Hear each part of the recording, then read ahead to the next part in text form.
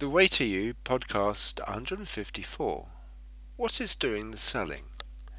It is abundantly clear that in many walks of life it is not reasonable to make important decisions without knowing the facts as fully as possible.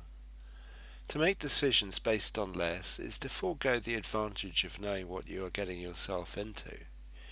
And when people in a position to answer questions give false answers, or are evasive, then one has to make a judgment call and decide against the possible decision, as they are hiding something from the inquirer.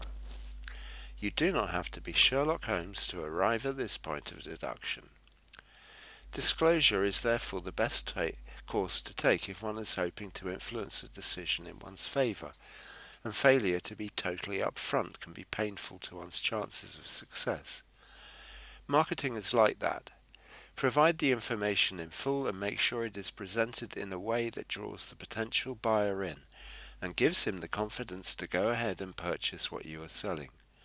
There has to be no sense conveyed of not giving the full facts, as people have to be persuaded that you are the real thing. After all, it is their money that's going to be handed over. So inspiring confidence and being upfront are great attributes of a marketer, and making sure that people do not think you are bullshitting them. Of course, having a great offer and products comprising that are a good first step. Quality transmits itself, and it is far easier to market something one believes in than one which one does not believe in. But it is not the quality of the products you sell which will sell them, but the persuasiveness and quality of the sales message. If one knows how, one can convince people that X is an amazing product without having a clue about it, just by creating a solid message around it which resonates with people. It is an art. Persuasion is a mixture of sounding possible, sounding sincere, and being clever on details. Having conviction sells items. It is about having faith in one's own ability, first up, to convey a sense of reality about the thing you are speaking. And to do that, you have to set a scene about your own experiences related to the product, and how your life has been enhanced by using it. That is fairly standard practice in online marketing. It is part of the entrepreneurial handbook, which is why storytelling, particularly one's own, is set at such a high premium. I do not know how many of these stories related to the seller's experience of a product he is selling I have listened to, but it is many. I am getting accustomed to listening to them and seeing the pattern in them which follows certain structural rules. There is an art in telling these stories which you have to listen to the better marketers to get clear about. Being interesting is one attribute worth cultivating, and having the ability to draw your listener into your world so that he can picture and conjure up images of what you are talking about.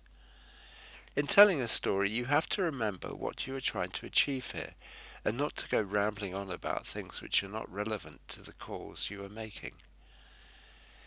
This may be hard when starting out, but it is something which with practice can be honed down to a fine art. Personal experience of something counts for plenty, so that people relate to your situation as was, and then to how your use of the product changed your experience for the better. And then they may be able to see that if you get results, then they may also. That way one has achieved the first important step of the process. Beyond that, they have to see that you are offering them better than other products can, and that they can trust your product for its likely outcome. And beyond that, further objections can be overcome by preempting what they may be.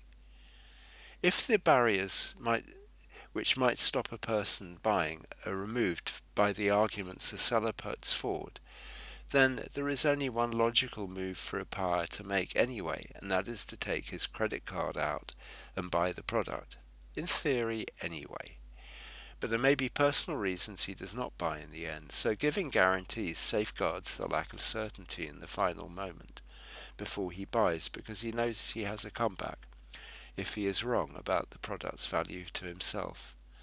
Ultimately, buying decisions are up to the individual, and one can only answer likely objections to the degree one can anticipate them. It is worthwhile, though, exploring as many avenues as possible for this as many avenues as possible in this regard. Ultimately, it is the sales message which sells the products, not the products themselves. But it is worth remembering that if you want people to buy more off you down the line, then the product's quality will help sell further products. And that is why marketers spend so much time on their sales material, and why it takes time and experience to know how to make this part work. Thank you for listening. That's all for now.